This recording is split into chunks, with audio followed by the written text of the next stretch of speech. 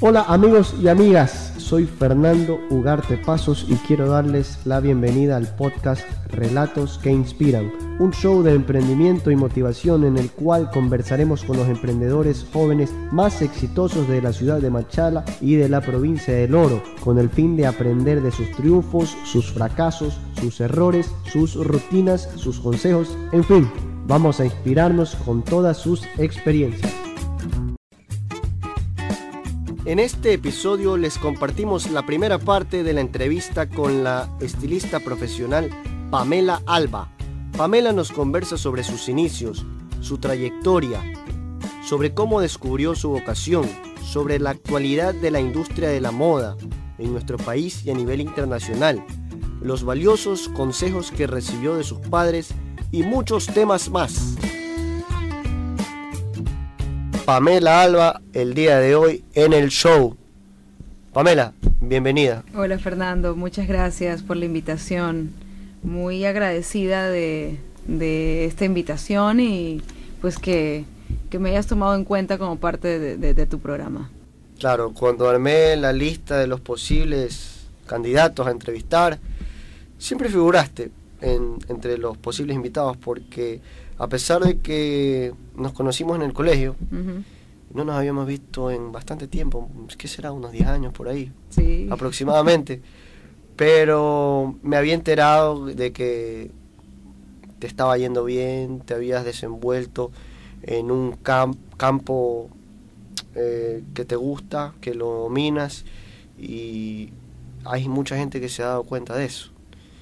Y espero que en esta conversación le puedas comentar también a la gente que no te conoce sobre a lo que te dedicas. Claro que sí. Entonces empecemos, ¿te parece? Con lo que estábamos diciendo hace un momentito. Para la gente que no te conoce, ¿a qué te dedicas actualmente?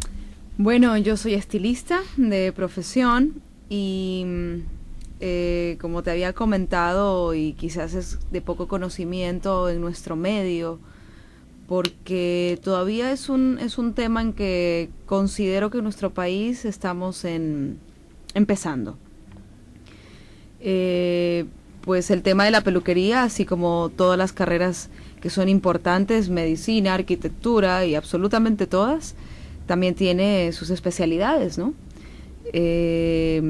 Siempre hemos conocido al estilista como el todólogo, el que te peina, el que te pinta, el que te hace la barba, el que te hace las uñas, el que te hace todo. Te conversa los chismes también. También, de paso. Pero no, en realidad en otros países donde esta carrera ya tiene bastante posesión en el mercado y es muy bien vista y es tomada en cuenta con toda la seriedad del asunto y los protocolos como cualquier otra carrera, ya que es una carrera que compromete bastante la integridad de la persona. Hablemos que no solamente se trata del cabello, sino que se trata del día a día que tú tienes con ese cabello, a lo menos para las mujeres, que es un elemento tan importante. Resulta que si nos sentimos mal con el cabello, eso va a afectar en el resto de días, en nuestra autoestima, en nuestro desenvolvimiento en el trabajo, con tu pareja, parece increíble cuando a veces la gente dice, bueno, es pelo y ya crece. No, tiene una connotación bastante importante en la mujer y yo pienso que en todos en realidad. Tiene su repercusión, el solo hecho de verte al espejo. Así es, y yo siempre he pensado que cuando tú te sientes bien contigo mismo, estás listo para hacer cualquier cosa allá afuera. Y bueno, yo me especialicé en este caso en color, yo soy colorista, que fue una de las áreas que más me gustó de la carrera. Tiene mucho que ver con la química, es bastante científica desde el punto de vista cuando tú te lo pones a estudiar, no es solamente pintar el pelo, sino tiene una parte química y científica detrás que requiere de un estudio y de un entendimiento bastante profundo, porque de cierta manera el colorismo, si es mal aplicado, no solo tiene repercusiones en la estética, sino también en la salud de la persona. Me imagino. Entonces, es algo que debe ser manejado con cuidado y con bastante conocimiento. Deben haber productos que no son adecuados para el cuero cabelludo, me imagino. Claro, ¿no? Que sí. A ver, trabajamos con amoníaco, hay muchas cosas que tienen formol, entonces... Son componentes tóxicos. Exacto, entonces son cosas que necesitan ser llevados de manera adecuada en todo el sentido de la palabra. Es como una mala práctica médica, ¿eh? Hay un riesgo similar. Hay un riesgo muy alto porque pueden existir quemaduras de cuero cabelludo, y una quemadura de cuero cabelludo significa que te quedas sin cabello. Chuzo. Entonces, para cubrir eso de ahí necesitarás luego pues hacer un implante. Ya estamos hablando ya de temas mayores, sí, delicados. Eso se necesita tener bastante atención. Y eso fue lo que me gustó más, que no tanto se dirigía a la parte estética, sino que tenía también una parte muy, muy, muy interesante detrás de estudio y de entendimiento. Qué bueno que nos despejaste un poquito esa duda sobre lo que es estilismo. ¿Se dice estilismo? Sí. Estilismo, sí. ¿no? Uh-huh. Porque en lo personal tampoco es que estoy muy empapado del tema. Una consulta.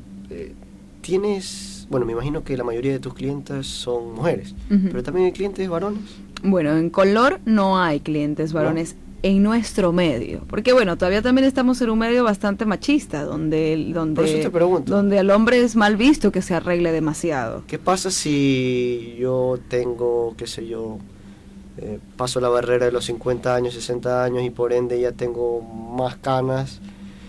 ¿Tú me podrías ayudar? Claro, de hecho hay una técnica que se usa bastante para las personas, los hombres que tienen canas. A ver, estamos aquí... No es que yo tenga, por supuesto, todavía. Hablando de una edad que un hombre tiene canas, pero ese no es el único caso. Existen las canas hereditarias también. Por supuesto, y hay hombres que, sí. que tienen canas a partir de los 25 años, es hasta como más jóvenes. Es como la calvicie que se le hereda. Imagínate, sí. Claro. Entonces, imagínate un hombre de 30 y pico de años con la cabeza llena de canas. A algunos les gusta. Puede pasar. Sí, algunos yo conozco gente que su aspecto físico es bastante joven y tienen canas y les gusta ese toque porque les da un aspecto un poco mayor. Maduro, claro. Pero hay otros que no, pues. O sea, hay otros que se los ve envejecidos. Y ahí vamos a lo que comentamos al principio del estado de ánimo. Claro, o sea, imagínate tú sentirte envejecido y verte al espejo y sentirte viejo y saber que no estás viejo, pero que la gente te toma como tal y no. Entonces, hay técnicas que se las puede usar de tal manera que el hombre no se vea con el cabello pintado, para que tampoco se sienta afeminado o que tampoco se sienta vanidoso por la sociedad, porque se puede sentir también juzgado dentro de la sociedad. Exacto. Entonces sí hay técnicas donde tú le ayudas a este hombre que disimule sus canas sin que se note que su cabello ha sido pintado. Entonces no tiene ninguna repercusión, más bien lo ayudas bastantísimo. Y que se vea mucho más profesional, porque también tú puedes ir a comprar un producto en un lugar y aplicártelo tú mismo, ¿no? Claro, pasa bastante que los hombres, por vergüenza quizás... Es un tema tabú para los hombres. Sí, claro, pero quizás por vergüenza de ir a un salón que está lleno de mujeres y pueden decir como que chuta, yo llego acá y no sé. Hay tintes, de hecho en Fibeca venden tintes para hombres. Sí. Pero como no son profesionales los productos y quizás no tienen un uso correcto, pues a veces cuando se lo ponen puede ser un fiasco. Sí, así como lo escuchan, amigos, los que necesitan ayuda con ese temita, llamen a Pamela, no hay problema. Le soluciona su problema con las canas. Claro, no deja de ser un tema tabú. Pero bueno, Pamela, coméntanos un poco sobre tu trayectoria, en dónde te formaste, en dónde estudiaste, ¿en qué momento descubriste también el gusto por el estilismo? Bueno, yo comencé bastante joven en esto. Podría decir que todo fue una inspiración de la empresa familiar que tenemos, que todo tiene que ver con la estética, que pues ese era un área que nos estaba faltando. Y también podría decir que fue un descubrimiento en esa edad donde estás, que no sabes qué quieres ser, entre que yo quería ser abogada, de hecho. Yo quería ser abogada, Pero conforme pasaba el tiempo, en el colegio fui bastante política, entonces creo que me confundí y pensé que yo podía ser abogada. Pero luego cuando ya me tocó plantearme el hecho de decir realmente quería ser abogada, me di cuenta que quizás no era algo con lo que iba a poder sostenerlo en el tiempo de manera feliz. Y lo que tú tienes que hacer para la vida es algo que te haga feliz. Y esta es una carrera que tiene bastante creatividad y a mí eso me parece fascinante, no es repetitiva, todos los días te encuentras con un reto diferente, todos los días te encuentras con algo diferente, tienes que crear mucho, estás innovando constantemente todos los años porque la moda y la estética se renueva de manera muy rápida, mucho más que ahorita podríamos decir que la industria de la estética y de la moda tiene las cifras más altas en las economías. Y bueno, ahí fue cuando me di cuenta, pero justo yo había regresado de viaje, yo había regresado a estudiar en Londres. Y, a estudiar inglés, ¿no? Sí, me fui a estudiar inglés. Y cuando quise estudiar esta carrera, también me di cuenta que en nuestro medio no había una escuela que esté al nivel de lo que yo quería estudiar. Porque también como se lo ha tomado tan empíricamente, pues la mayoría de gente que se dedicaba a esto era gente hábil, que había aprendido algo, pero no sabía el porqué. Y yo quería saber el porqué de las cosas y por qué se debía hacer las cosas de una u otra forma. Mucho más que había venido de otro país viendo cómo se manejaba la peluquería ya de la manera tan profesional y tan ética con la que se la llevaba, ¿no?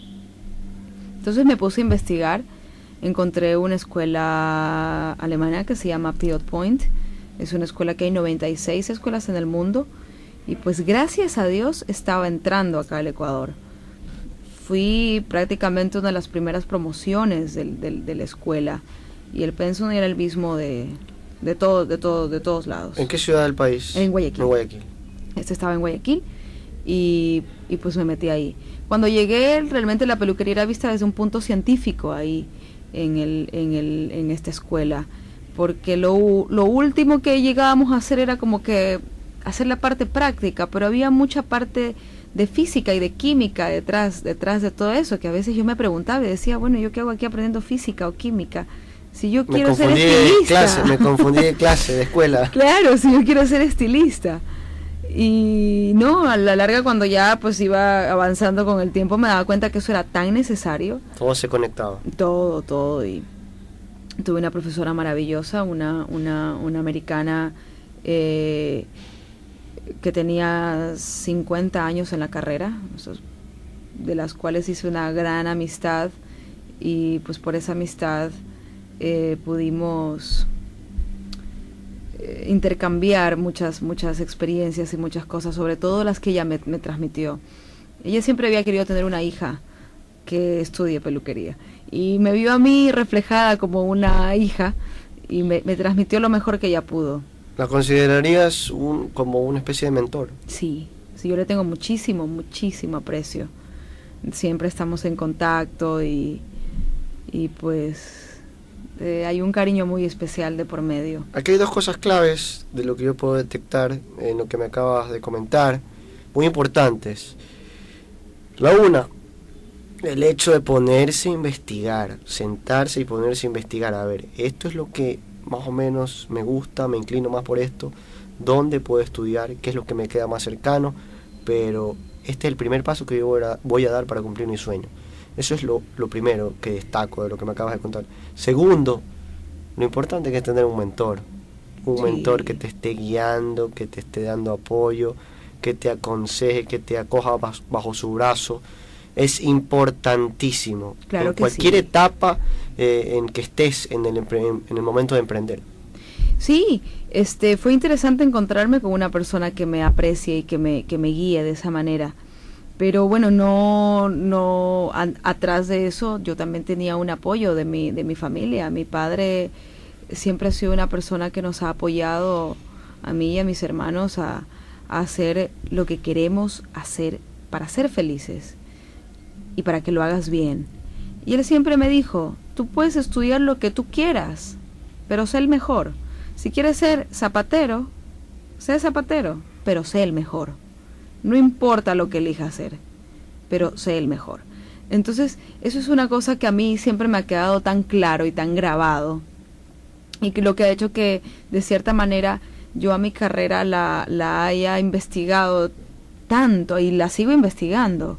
O sea, hay tantas cosas, como te digo, esto que está tan acelerado, que salen todos los días, te salen productos nuevos, todos los días te salen tratamientos nuevos con nombres diferentes y tantas cosas. Entonces, yo no soy comercial en ese sentido, no me dejo engañar porque, mira, este producto está de moda y este tratamiento está de moda y tienes que hacerlo. Yo siempre lo cojo, leo los componentes, lo investigo, cómo funciona, por qué funciona y si es que funciona. No, y tienes que adaptarte a las necesidades individuales de cada persona. Correcto. Eso también es importante. Sí, entonces eso me hace disfrutar aún más de la carrera, de poderle brindar sobre todo a mis clientes y a la gente con la que tengo la oportunidad de que confíe en mi trabajo, de poder darles una explicación de lo que se están haciendo. Una asesoría. Sí, y contestarles todas las preguntas. Considero que es lo que a mí me gustaría que hagan conmigo. O sea, si me voy a pintar el pelo, que me digan, ¿por qué me lo vas a pintar así? ¿Por qué de ese color? ¿Por qué esto? ¿Por qué tanto tiempo? Me gusta a mí conversar bastante con mi cliente sobre el procedimiento, incluso para que se sienta seguro. Eso es pensar en el cliente, y el cliente es recíproco en ese sentido. Si lo tratas de esa manera, en que en realidad pareciera que te preocupas por el cliente, claro, ellos vuelven. Y no solo que vuelven, sino que le comentan a todos sus conocidos. Sí, no, y es importante, porque como te digo, estamos en una carrera que estamos tratando con seres humanos. No es un producto, no es una mercadería. Tú a una persona, cuando tienes la autorización de tocarla para realizar algo que esté comprometiendo su estética y su integridad, su salud, necesitas tener ese respeto y esa consideración para que se sienta seguro durante todo el procedimiento. Pienso que es como hacerse una cirugía. Ese es el factor humano, la verdad, porque no sé, no es que estamos viviendo un universo paralelo en el que las máquinas hacen esto. Correcto. Lo hace una persona y eso le da el toque distintivo del ser humano, como tú lo estás diciendo. Sí. Excelente. Pamela, ¿te consideras una persona exitosa?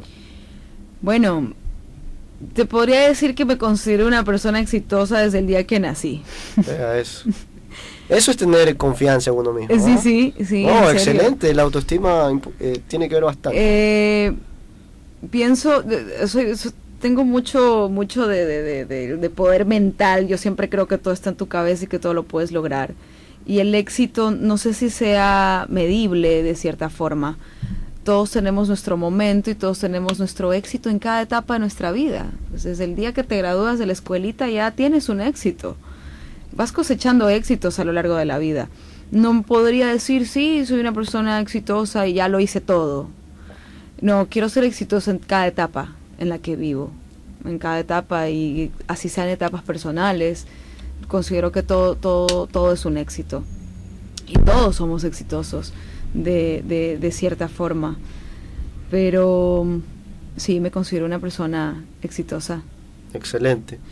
¿Cuál fue el momento más difícil cuando te decidiste a emprender en esto del estilismo? Bueno, te cuento que sufrí muchos momentos difíciles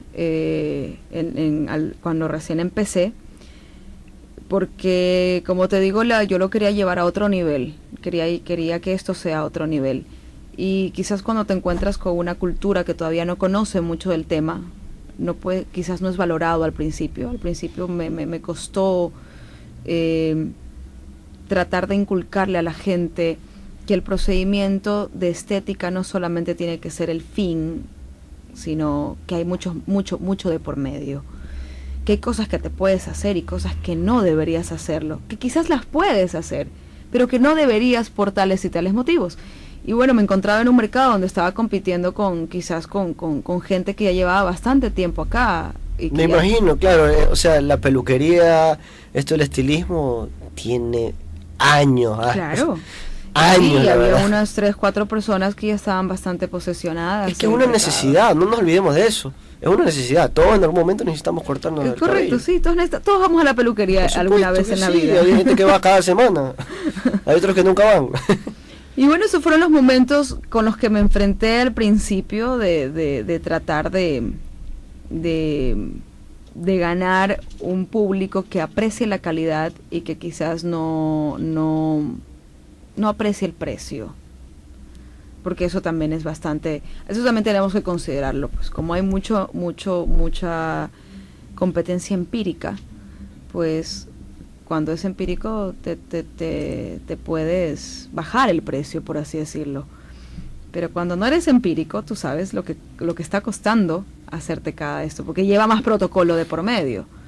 Entonces, chuta, vas a competir con precio. La gente a veces, si no sabe por qué cuesta un poquito más, pueden pensar que cuestas más porque te dio la gana de poner el precio, y no realmente no es así, ¿no? Y bueno, esa fue la parte difícil. Pues sí, como todo, hasta hacerte conocer, hasta que la gente confíe en ti, más que todo porque, como te digo, que empecé muy joven. Yo cuando abrí la peluquería tenía 20 años. 20 años. Claro, entonces también esa es otra parte donde a veces dicen que las canas son las que te dan la experiencia y el prestigio en cierto sitio. Claro, y tú ves a una chica jovencita y dirás, Dios, ¿será que sabe?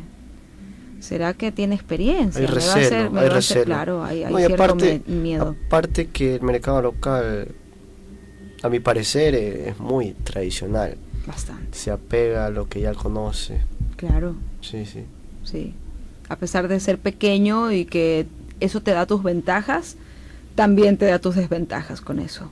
También te da las desventajas. Pero bueno, como todo hay que seguir ahí en la lucha, y gracias a Dios, pues aquí estoy, tengo la confianza de mucha gente, y eso es algo que me llena de felicidad. Sí, nos hemos dado cuenta. Sí, nos hemos dado cuenta.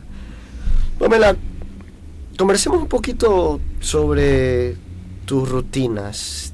¿Cómo comienza un día típico laboral de Pamela Alba? Bueno, te cuento que soy un poco rutinaria en ese sentido.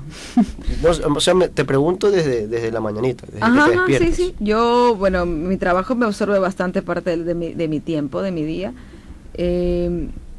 A las 9 yo ya estoy trabajando y desde ahí estoy todo el día.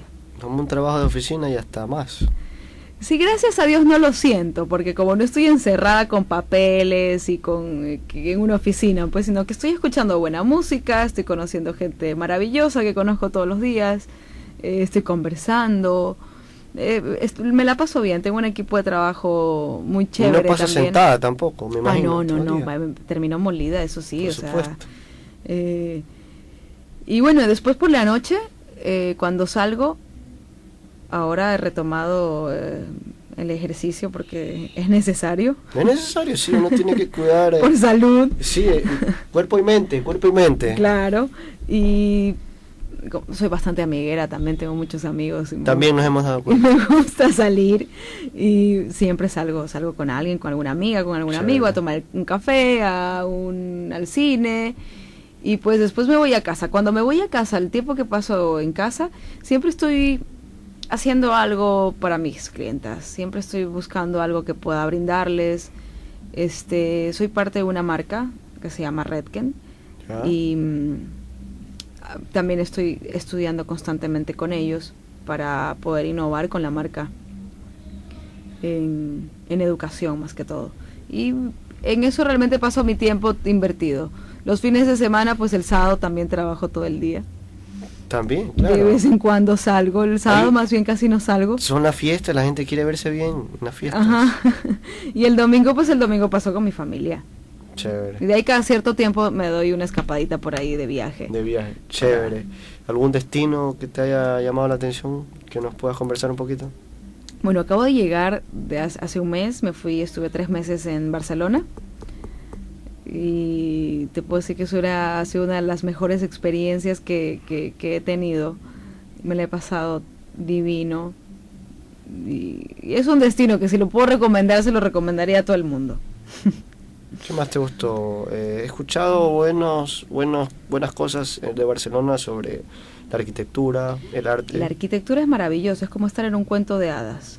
O sea, la paz que tú respiras ahí en cada rincón, de esa libertad que yo siempre digo que no tiene precio, la libertad de poder caminar sin el miedo de que te roben, de que te pase nada y todas esas cosas que no tiene precio, como te digo. Encuentras de todo lo que tú quieras, para todos los gustos. Teatro, cine, música, conciertos, gastronomía. Mucha influencia del arte en Barcelona, sí, de lo que he escuchado. Sí. Bueno, Europa en general tiene mucha influencia del arte, pero lo que a mí me gusta, especialmente de Barcelona o de España, es ese toque latino que tiene. ¿Cómo es eso? A ver, el hecho de que hablemos español ya nos da ese toque un poco más cálido. Hablamos el mismo idioma. Claro, que tenemos un toque más cálido que, a ver, si hablamos con un alemán, que son más fríos. Hay una barrera ahí. Claro, por lo menos todavía en Barcelona se escucha salsa. Qué bueno. Y bueno, pues eso es ese toque que le da entre europeo y latino que a mí me parece maravilloso. Bueno, y allá también están Messi, Neymar y Luchito Suárez. Que claro, para los que les gusta el fútbol. Claro. ¿No lo viste por ahí a Messi? No, no lo vi. Chévere. Bueno, Pamela, coméntanos, ¿qué sueles planificar con anticipación? ¿Qué tan importante es para ti la planificación? Bueno, sí, soy un poco control freak. ¿Diariamente o semanalmente? ¿Cómo lo haces? Todos los días, todas las horas y a cada minuto. Eso, así como dice esa canción. ¿Ya? Soy súper planificadora en todo. ¿Por qué? Y sobre todo controladora, podría decir también. ¿Ya? Porque me gusta que las cosas salgan bien. Cuando las cosas no me salen bien, es un mal día para mí y me afecta el resto del día. Si a mí algo en la mañana no me salió bien, me puedo quedar rayada todo el día. Entonces, como eso influye bastante en mi estado de ánimo, necesito que las cosas salgan bien y sean planificadas. Sí, buena técnica, la verdad. Sí, es una buena técnica, pero también te llena de estrés. Hay muchas cosas que ya he aprendido a soltar y a dejar de planificar. O sea, pues yo planificaba antes, de lunes ya tenía que tener el plan hasta el sábado.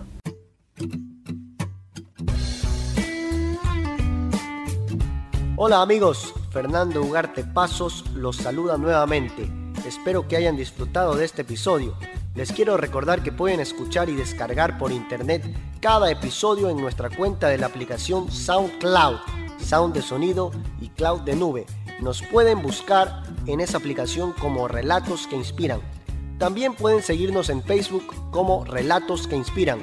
Y por último los invitamos a visitar nuestro blog oficial www.relatosqueinspiran.wordpress.com. WordPress deletreado WORDPRESS.com.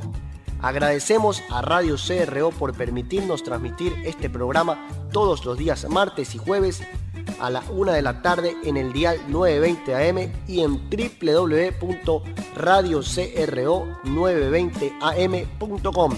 Recuerden, si estos emprendedores han podido destacar, ustedes también pueden.